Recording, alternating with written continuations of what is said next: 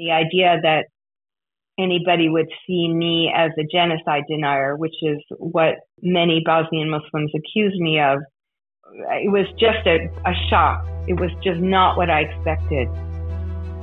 Thousands of lives were suddenly ended by evil. Мною принято решение о проведении специальной военной операции. The International Criminal Court has sentenced former Ugandan militia leader Dominic Ongwen to 25 years in jail. The news came of the shootings on the island of Utah. Across Paris, other attackers detonate their suicide vests. Bombs explode throughout London. It was an act of pure evil. Hello and welcome to Terribly and Terrifyingly Normal, a podcast series on perpetrators of mass atrocities. I'm Nicola Kwaadvlieg, and as always I'm joined by Alet Smeulers, professor at the University of Groningen, specialized in perpetrators. And today we're joined by Jessica Stern. She's a research professor at Boston University and an expert on terrorism. She interviewed many terrorists and served on former President Bill Clinton's National Security Council staff. She's a renowned expert on terrorism, but has also received criticism on her book on Radovan Karadžić. We will discuss her work, what motivates her, what she has learned about perpetrators, but also what she thinks of the criticism. First of all, Jessica, thank you very much for joining us from the United States. And let me start off with the very first question. Where does your fascination with perpetrators come from?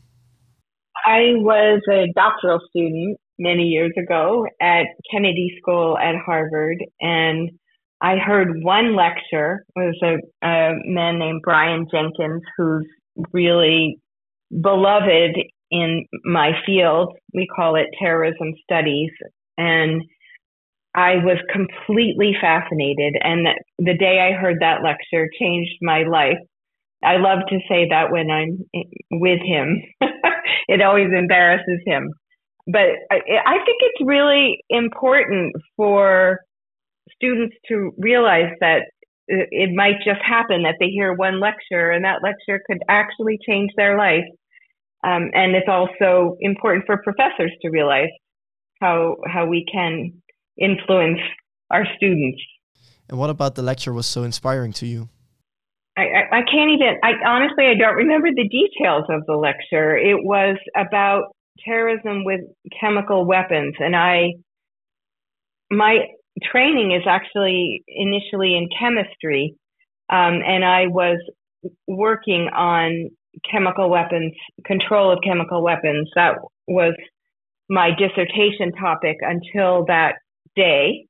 And I had never really thought about the use of these weapons by non-state actors.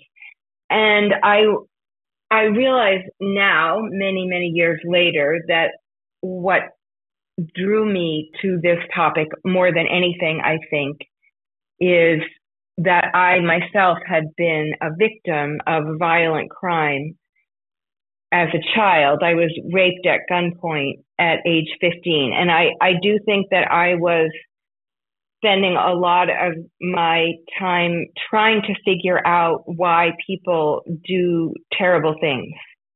But it was many years before I realized that the real source of my fascination was my own biography, my own experience. And I think that happens with a lot of us, that it may take us a while to realize why we do what we do professionally. It seems like it's a purely professional decision, but it may in fact be more psychological than is obvious in the moment. How was it for you to realize that your fascination with perpetrators had such a personal cause? Well, frankly, it was kind of embarrassing. You know, I thought of myself as very objective and professional. And in the beginning of my career, I worked on weapon systems that terrorists might be drawn to. It initially chemical weapons, and then I took a postdoc at Livermore National Laboratory where I had to expand into political developments that might put nuclear weapons at risk. This was at the end of the Soviet Union. but subsequently, I just began to follow my curiosity. I was not trained to work on the psychology of perpetrators, but I just decided I wanted to learn about that. And the data at that time were very, very bad. The only data available to us about terrorist perpetrators were put out by the State Department, the U.S. State Department, and there was no way to elicit anything about terrorist motivations, what motivated the individual terrorists. The data were all focused on attacks and the identity of the perpetrator in terms of purported ideology, stated ideology, but no one had actually incorporated what the perpetrator said about why he or she chose to carry out acts of terrorism. And I started seeking out terrorists myself, which was not viewed as a serious thing to do. It was called journalistic at the time, but the data available to us were so bad that I felt that was the only way to learn anything about motivations. And my first terrorists were American neo-Nazis. Those are the ones I initially started interviewing. And from there, I got very interested in what was happening in Pakistan and Afghanistan. I spent time there, quite a bit of time there. I went to Indonesia. I went to Lebanon. I went to Israel, Palestine. So I learned quite a bit about different types of perpetrators from what they said about themselves. I mean, obviously, we don't necessarily know why we do what we do, and neither do terrorists. So, this is what they said was the reason why they do what they do. It's much better to spend a lot of time with the perpetrator if you want to get to the bottom. I have a question, because what period of time was this? Because, of course, after 9/11 in 2001, many more people got interested in terrorism, but you're sometimes qualified as the first terrorist expert well before 9/11. Can you give us a period of time when you started doing this type of research? Yes, I started doing this type of research in the late 1980s, and I started interviewing terrorists, I would say, in the early 90s. Honestly, I would not be able to do what I did after 9/11. I stopped going to Pakistan. Some of the extremists that I talked to there told me that they were Al-Qaeda when they were in Afghanistan. They were Harkat al-Mujahideen when they were in Pakistan. But somehow I didn't want to believe I was talking to Al-Qaeda, but I was. In retrospect, what I did was pretty foolish, but at that time, they were very, very curious about someone like me. I was very curious about them. They were curious about me. And I think their curiosity about me is what kept me alive. My curiosity about them was what kept me going. But, I was very young when I look back and I think what I did, my God, I just can't believe how foolish that was. And, I survived. So it's okay. But I can't imagine watching somebody else do what I did. Were you ever in real danger in hindsight? It's hard for me to answer that question. I certainly was around people with a lot of weaponry. I think they saw me as a bit stupid and unthreatening because I'm a woman. And that, I believe, kept me safe. Relatively safe. But I did exactly what Daniel Pearl did, the Wall Street Journal reporter who was murdered. And obviously, he didn't survive. I do think that my vulnerability in many ways was a form of security in a male chauvinist society, mostly male chauvinist societies. And what are some of the most memorable moments from all of your interviews? I would say perhaps the most memorable moment is when I was out at camp that Lashkar-e-Taiba was running. And ultimately, they suggested that perhaps I would find a husband there. I just found this very funny. But that's the kind of thing that would happen. I prefer interviews that are long. And Professor Smullers probably feels the same way. I don't know. But it makes a huge difference if you can get through the initial discussion about what the terrorist thinks, how they like to advertise themselves, and get to more personal issues that are less threatening, and also there's less of an incentive to lie. There were a number of times where I was recruited. I was a young, foolish, Jewish American, and I often got recruited to jihadi groups or encouraged to convert to Islam at a minimum.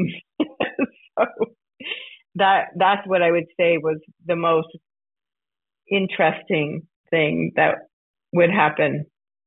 When you talked to them, did you feel they were telling you the truth because they were intrigued about you, or did you feel they were circumventing the truth? Both. Especially in the beginning of an interview, I felt that I was hearing a lot of lies. I mean, I remember one interview with Harkat al-Mujahideen, which took me years, by the way, to secure. This is a group very close to Al-Qaeda, where they started out saying that they didn't have training camps in Afghanistan, that they weren't involved in terrorism. I felt like they almost had a script that they were following, and it was easy for me to see that they were lying. But where I felt I got somewhere was when the leader told me that he had just married for a second time. And I asked him quite a bit about his wife. And then I asked if I could meet his wife. And he was so unprepared for that question that he said yes. And as a result of that, I got to see his home, which I saw that he was a very, very wealthy man. And he was, I realized, getting very rich off the so-called jihad at the expense of young men. And that was something that it was very important for me to see. I'm sure there are times when they lied to me and I didn't know they lied to me, but I tried to focus on questions where there was less of an incentive to lie. And then they also ended up telling me things like where they got weapons. That was the kind of question that until trust was established, I would not ask. Because part of what I was trying to do was not look like I was an intelligence operative. I tried to avoid questions that might raise that question in their mind. Was, of course, no intelligence operative would be as foolish as I was. But nonetheless, I realized that was a risk. The most important risk for me was the possibility that they would think in Pakistan that I was an intelligence operative for India. That was my main concern. Are there, in hindsight, any questions that you haven't asked terrorists that you wish you had asked? Not really. I've always been particularly interested in the personal motivation of the individual. And eventually I actually studied psychoanalysis. I did it in the same way that a psychiatrist would do. I took that training, even though I'm not a clinician. because I just wanted to learn something about what was happening in the room between the extremists and me. Basically, I learned a language for what was happening. I learned that I was not perceiving my own fear appropriately. I was perceiving my fear as curiosity, and I was quite dissociated. But I was using my dissociation productively. So that's the main thing I learned in studying psychoanalysis. It wasn't, I don't think it changed the nature of how I interview, but I learned a little bit more about what was happening in the room. In retrospect, I realized that my own terror in some of these situations where I was surrounded by men with guns was making me go into this dissociated state that actually was useful to me. And so when I see students who want to learn how to do what I did, that's not something a person can learn in school, and it's not a healthy or safe thing to do. But I believe that's what was going on for me. What did you learn about their motives? What were their main driving forces? I think there's a big difference between the kind of person who becomes a terrorist in a war zone and the kind of person who becomes a terrorist in the West.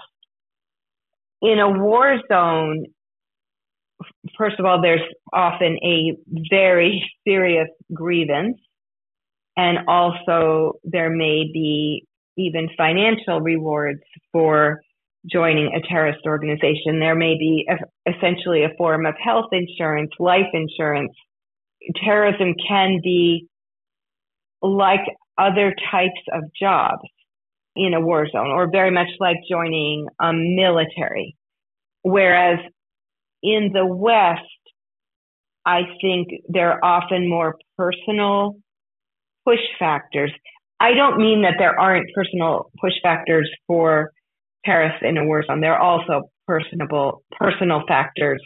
The witnessing of some terrible act of violence in one's own family, for example. But what we see in the West, and I'm still doing this research, although mostly looking at former extremists who are coming out of prison or who in some cases are in prison, the personal story is often very powerful. In our podcast series, we have often discussed whether perpetrators are normal people, hence also the title of our podcast. Would you say that the people you've met are quote-unquote normal people like you and me? Yes, to a large extent, yes. The work I'm doing now, we're looking, in fact, we're right now coding a large data set of interventions with extremists. It's a data set collected by an organization called Parents for Peace, where parents are able to call to get help when their kid has joined an extremist group, such as a neo-Nazi group or a jihadi group, or is just attracted to a movement. And in that data set, we were asked to look for trauma history, what is called adverse childhood experiences, and also autism. And in that data set, in the United States right now, the kind of person who is drawn to neo-Nazi movements, I can say, does appear to have more adverse childhood experiences than the typical person in the United States.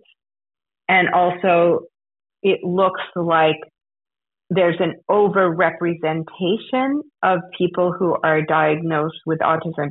I do want to say that the vast majority of people who are traumatized or have been diagnosed as being on the spectrum, obviously the vast majority are not extremists, nonviolent. But when we look at extremists, we do see for this particular type of extremist an overrepresentation, somewhat higher than we would find in the general population, of traumatized people, for example. But we're not seeing a lot of psychosis in the data set. And I think I assume that what you mean when you ask about, are these people normal? Are they psychotic? Are they sociopathic? I'm sure that there are such people in the universe of terrorists, but we're not seeing that in the data set I'm looking at now. And I have not personally seen a lot of that in my interviews. I'm not trained to diagnose, but I didn't feel that I was for the most part, I didn't feel I was with people who weren't normal. That's interesting. And we've talked about terrorists so far because that's also your expertise. But at some point you decided to interview Radovan Karadžić, who wouldn't be described as a terrorist, would he? Well, it depends how we define terrorism, and it also depends on how, he was the president of a Serb entity within Bosnia. So was he really the president of a country? Not exactly. So, how do we distinguish terrorists from war criminals? We usually say that the terrorist is a non-state actor and the war criminal is a state actor. I don't know exactly how to categorize him. He was being tried as a war criminal. The distinction is not that big in my mind. Also not that important when you analyze such a person. Right. So could you explain in a little bit more detail what Karadžić did? He was involved in overseeing a genocide in Bosnia. He is a psychiatrist, a very, very bright, charismatic psychiatrist who was able to organize terrible atrocities against Bosnian Muslims by both capitalizing on their fear and strengthening their fear. And that is what we often see with terrorist leaders. A terrorist leader benefits from the fear of followers and sympathizers. And if he can strengthen that makes for a very effective leader. Karadžić was very good at that. And you wanted to interview him? Why did he interest you? I had started interviewing perpetrators in prison. And why in the universe of perpetrators in prison did I settle on him? I think he was the biggest challenge. He is incredibly manipulative and incredibly complicated. And I often felt that all the years of interviewing terrorists over many years were almost in preparation for interviewing this guy who was the most clever at attempting to manipulate me. He was constantly trying to demonstrate some kind of connection with me. When he realized that I was Jewish, he wanted to show that he is pro-Jew. He was delighted to find when we had similar interests, or if there was any overlap in our interests in literature, in music, in anything. When he was in hiding, he worked as an energy worker. He was essentially a Reiki practitioner. That's the term that we would use in the United States, but he called it bioenergetic healing. I mean, I guess there's slight differences.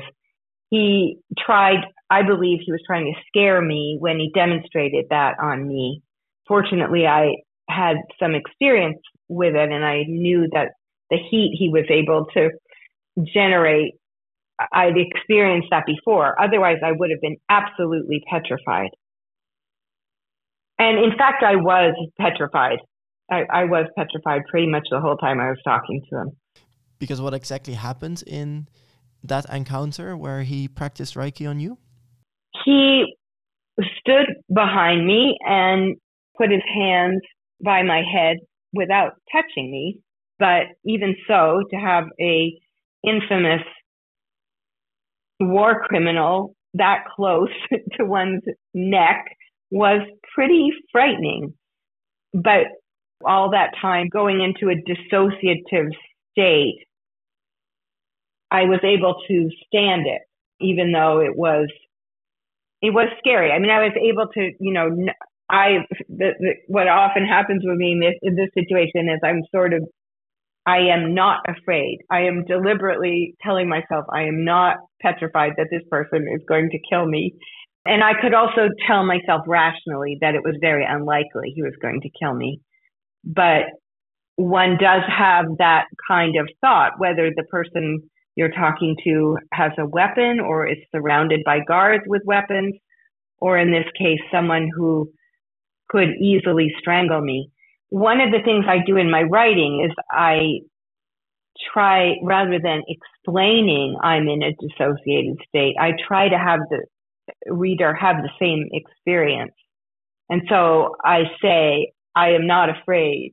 I bring the reader along through my experience. And I think for some readers, that works really well. I mean, I've received many letters thanking me for not so much exposing myself to physical danger, but to psychological and spiritual danger in order to elicit a reaction, an explanation, a demonstration that helps the reader, in this case, understand the powerful charisma of this man and how incredibly manipulative he was. Did you feel that at some point you got under his spell, his charismatic spell, and almost kind of deliberately let yourself go into that state to understand this spell? I certainly went along with his story in the moment. You know, had you asked me, if you tapped me on the shoulder while I was listening to him tell some story and said, hey, are you believing him? I would have said no. But I was trying to go along to follow very closely his moral and psychological and strategic logic. That's how I think of what I'm doing. I'm trying not to allow myself to judge in the moment. I mean, it's a form of eliciting information. Again, as I said, if you tap me on the shoulder, you would be pulling me out of, it's almost like a trance state as I'm trying to almost become that person.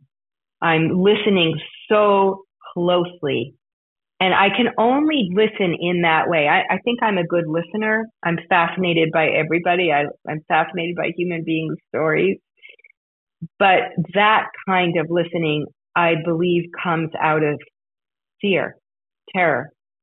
And you can listen in that way when your life depends on it, when you're hypervigilant and inside the other person's worldview. I was wondering how ultimately what you see is the main driving force of Karadžić, because I once went to one of his days on trial and went to the ICTY. And when you go on the public place where you can sit and watch a trial, you're actually very close to the perpetrators and the court. What struck me back then is I was the only one in the audience that day. But the only one from in the courtroom who noticed me was Karadžić. And he, of course, didn't know who I was. But he continuously tried to somehow get my attention. And he was continuously looking, and almost as if he was trying to get my approval. of what he was saying. So I noticed him as very strongly craving for my attention. And I was wondering if you would consider that the main feature, or whether you think he was also very strongly wanting to show his power over you during the interview. I think what you were noticing is his narcissism. And if I had to say in one word what motivated him personally, I would say it was narcissism. He is, I think it's narcissism the way we usually use the term. I tried to get a psychiatrist friend of mine to diagnose him. And I could tell from our conversations that the psychiatrist would have called him a malignant narcissist. But I couldn't talk him into allowing me to quote him. But the way we normally use that word, the way he was looking at you, trying to manipulate you, probably trying to mesmerize you, he was trying to get you on his side. It's amazing that he would immediately identify you as someone he wanted to stare down. He's very clever, and he must have realized that you were someone worth recruiting. Even though you didn't say, "Hi, I'm a professor who works on perpetrators," he somehow intuited that you were worth focusing on. Do you ever still think about him? No. I mean, I was quite haunted during the years that I was working on talking to him. As often happens, it's excruciatingly painful for me to go back and look at my notes. There's something about the disjuncture between the state I'm in when I'm actually petrified, but don't perceive it as fear, and my normal life. And that was very, very hard for me. When the book was done, he was furious with me. And he wanted to contact me, but his lawyer told him he had to leave me alone, because by that time I had received a very, very painful reaction from the Bosnian Muslim community, which I did not anticipate. And I was just completely overwhelmed. My colleagues couldn't understand why, when I was showered with thousands of tweets, some of them violent, but all of them expressing tremendous pain, why I didn't take advantage of that moment on the theory that all publicity is good publicity. And the reason I didn't is because I was so taken aback, so surprised, so shocked, and felt terrible pain. I am myself a child of a Holocaust survivor, and the idea that anybody would see me as a genocide denier, which is what many Bosnian Muslims accuse me of, it was just a shock. It was just not what I expected. So Karadžić's attorney told him he should leave me alone, that I was already receiving enough criticism. I didn't need to hear from him on top of everyone else. Yeah, because just to be completely clear, you're never denying the genocide that has taken place. No, in fact, the subtitle of the book mentions architect of genocide. Why do you think the Bosnian Muslim population is so mad at you then? You know, my style of writing, you know, the idea of show, don't tell, I think does not work in translation. And I was trying to have the reader, for example, have the experience that let's just mention how I wanted the reader to see what it's like when somebody that manipulative trains himself on you. And well, I mean, I really tried to show that I was aware all the time that he was trying to manipulate me, but I think I wasn't sufficiently explicit. That's my guess. Also, in my first draft of the book, I explained everything that he was convicted of. And the editor said, everybody knows that he's a Hitler. You don't need to say that. It's obvious. And of course, I deeply regretted that I didn't spell that out, that I didn't have that opening paragraph that explained all that he'd been convicted of at the outset. In order to talk to him, it was very important to me to hear his side. But that doesn't mean that I didn't go into the project knowing exactly who he was. And, you know, as I said to one of the Bosnian Muslims that I tried to talk to afterwards, I thought I was interviewing a Hitler. And I thought that it was obvious. One of the things that people kept asking me is, would you have interviewed Hitler? And the answer is absolutely yes. And not only that, I would try to interview him in the same way. I think it's important for us to understand what makes perpetrators like that, leaders, so powerful. You know, we know they've committed terrible crimes. Other people have proven that. And in fact, as I said, the court had many, many millions of dollars, and they drew that conclusion. I didn't have many millions of dollars to do my own research. That was not my job. That was the job of the court. My job was to try to understand that person, that individual person, and what motivated him. So when he spoke about fear of Bosnian Muslims, I said that's what he said. And when I thought he was drumming up fear, deliberately increasing people's fear, I also said that. But I reported what he said. And I think that also was deeply offensive. You know, it's interesting. My colleagues in terrorism studies absolutely could not understand the reaction to the book about Karadžić because they know I only talk to bad guys. I'm not going to waste my time. That's my professional interest. I'm not going to waste my time on someone who isn't a perpetrator. It's not, this is what I do for a living.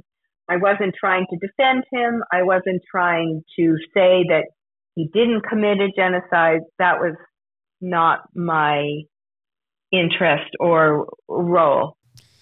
So part of your criticism is based on the fact that you interviewed the guy.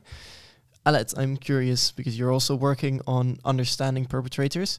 Would you have ever, if you had the chance, interview Karadžić or Hitler for that matter? Ooh, that's a difficult question. I was very intrigued about what he would say, but I'm not sure if I maybe have the courage myself to interview them. On the other hand, I do think it is important to understand what they say and to ask them all these questions and get into their mindset. And absolutely agree what you said. I think the added value is not to, or the aim is not to excuse them, but to understand them. I think that is very important. But I was wondering, and now you ask me this question, I start to think about it a bit more. And I want to ask you, Jessica, we also had the very thick book by Gita Sereni, who interviewed Albert Speer. And she too was at some point accused of getting too much into the spell of him or believing too much. And in that case, it was later revealed that a lot of the things that Albert Speer told her were not true. He said, I could have known, but I didn't want to know, and I didn't know. And later it was clearly proved that he did know. I agree. On the one hand, this research is very important, but there's also an inherent danger in going too much along with it to get under the spell. And I think in a way, and I'm not sure if you would agree, in my book on typology, I describe both Karadžić and Albert Speer as careerists. And careerists are also a bit of chameleons who try to tell their story. And would you agree on that? And the difficulty on keeping to try to understand them, but then also giving them maybe too much of a voice of explaining, or not? Yes, I think one could certainly make the argument that I gave him too much of a voice. And I've also received that criticism from my work on other terrorists. When one of my books came out, I was accused of being pro-jihadi, every kind of extremist. I've been accused of being too sympathetic to any extremist I talk to. I don't accept that perspective, but I understand why people might draw that conclusion. In the case of Karadžić, the main criticism I received, besides the notion that I denied the genocide, is that I humanized him. And that is, to me, so revealing a criticism. Karadžić is a human being. Hitler was a human being. We want to put people like this outside of humanity because I think it's that we don't want to face the perpetrator in ourselves. I do believe we all have the capacity to be perpetrators. Most of us, I think, not violent perpetrators, but we all have the capacity to hurt others. I don't want to believe that about myself. I want to believe that I'm a very good person. It's uncomfortable to recognize that we are all capable, especially in the moment where we feel ourselves, where we take on the mantle of I am victim. That, to me, is a dangerous identity to take on. I don't think it's dangerous to admit that one has been victimized, but I think it's dangerous to develop an identity as victim. And by the way, that is exactly what Karadžić tried to do. He tried to make Bosnian Serbs see themselves primarily as victims. I see this happening in the Middle East right now. I think that, and here I'm really going to get myself in trouble, but both sides have an identity as victim, and they're both want the world to see them as victims. And I think it's very, very dangerous when that becomes one's the principal way one sees oneself. And I think that's true in our personal lives as well as political lives. I always tell my students that no perpetrator sees himself or herself as a perpetrator. And it seems that you're saying the same thing. Would you agree with that they always see themselves as being on the good side rather than the bad side? I think they see themselves as sainted often and as victims. In fact, I'm working on something right now that begins with the sentence, every perpetrator I've ever spoken with, and there are a lot of them, sees himself as a victim. And I believe that to be the case. Karadžić as well? Yes. Oh, absolutely. What makes you so sure? Well, now he sees himself as a victim of the terrible international community that has imprisoned him. But I think he told himself that Bosnian Serbs were victims. It's almost like he told himself that so much that I think he began to believe his own rhetoric. It's very useful if you're trying to drum up an army to make people think they're acting in defense rather than offense. You said a little bit before something very interesting in that most of the criticism came from the fact that you made Karadžić into a human who committed crimes, obviously, committed genocide. That is what a lot of people don't like to hear. Most people, when they see extreme crimes, they want to distance themselves from both the crimes and the perpetrators. And this type of research, because I'm confronted, not in an extent you are, but also with the fact that you try to understand perpetrators, almost seems like excusing them, which is absolutely not the aim. But my question to you also is the fact that he became more human and a human perpetrator. Did it also feel as a mirror and as difficult to realize that he was human and that you were confronted maybe also with your own possibilities? Because that is what I also heard from other scholars interviewing perpetrators or trying to understand perpetrators, that they realize the perpetrator is not someone else, but could be me. Is that something that you found hard to deal with as an individual? Yes, to some extent. I think it would take very extreme circumstances to bring out the kind of violence that you and I are investigating. I'm not sure that everyone is capable of organizing physical violence. I'm not sure I believe that. I believe we're capable of hatred, and that kind of hatred is it's very uncomfortable to see it, and it's very uncomfortable to recognize that capacity within ourselves.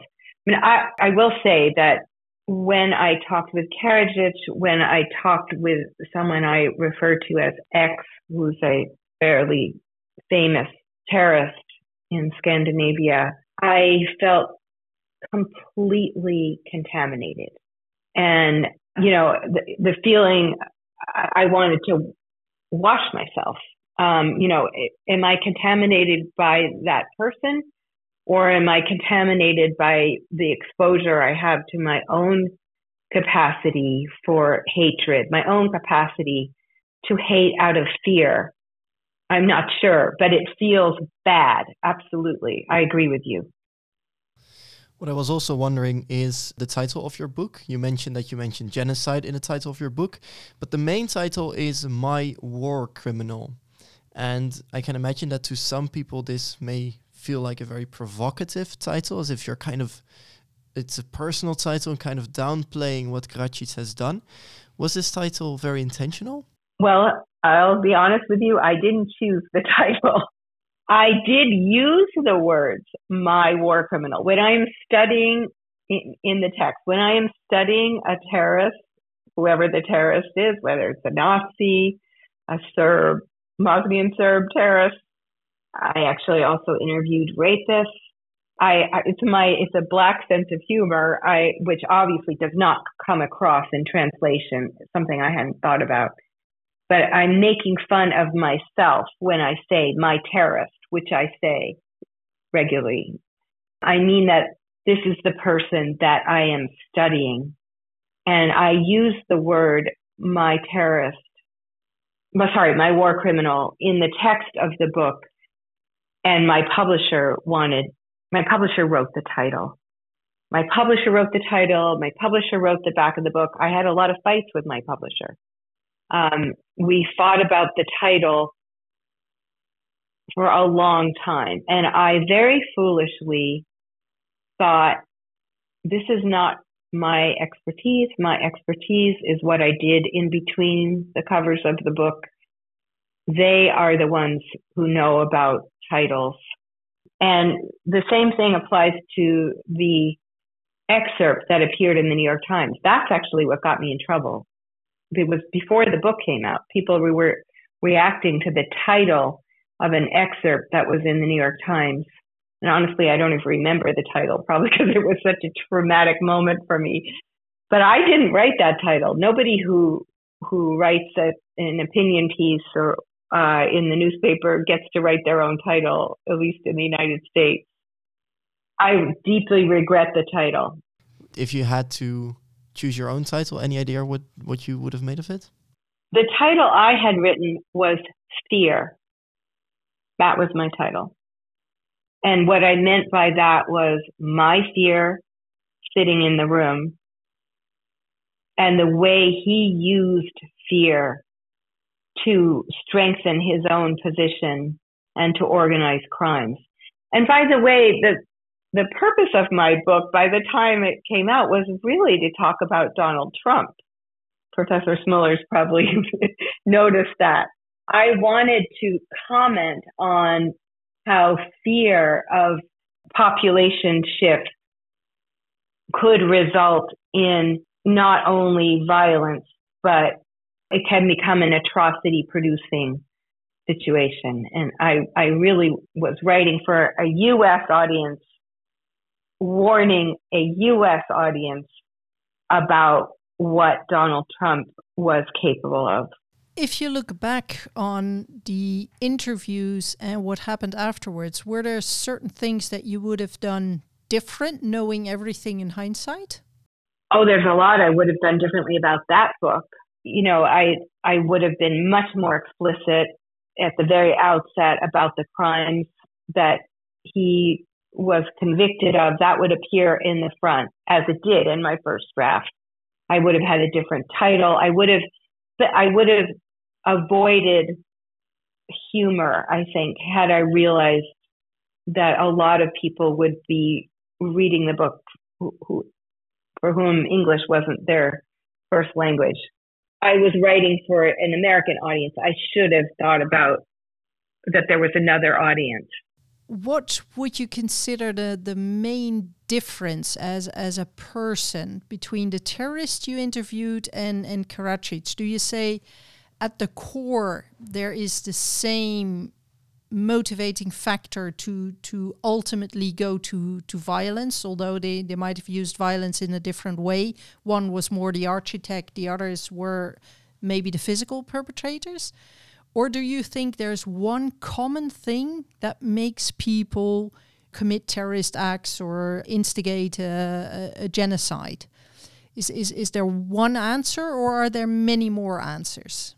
I think there are similarities among leaders. I mean, of course, there are many differences as well, but I would say that the most important similarity is the use of fear, the actual sensation of fear, but mainly the use of fear to mobilize others. And when it comes to people who join terrorist movements or get involved in paramilitaries in a civil war, I think there are many, many different reasons why people do that. But if I try to look at leaders, I think they're often very effective at using fear to mobilize.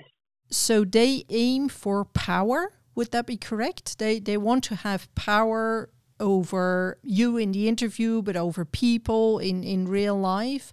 And by doing so, they use fear. So ultimately, it's power and being power hungry? Oh, sure. Yeah, I mean, I think you're right. They're also power hungry, I imagine. Certainly that's the case for Radovan Karadžić. Absolutely. So to round this conversation off, because we're running out of time, what would you say is the main thing that drove Karadžić? I would say the main thing that drove Karadžić personally is narcissism. And I think that narcissism we see that in people who run NGOs, people who actually want to make the world a better place, and that it can be effective in mobilizing people both for good and for evil. And it drove him to mobilize people for evil. Jessica Stern. It has been a very insightful conversation, so thank you very much for joining us. And for everyone who's listening, thank you very much for doing so. And we hope you join us next week again at LetMe for a new podcast.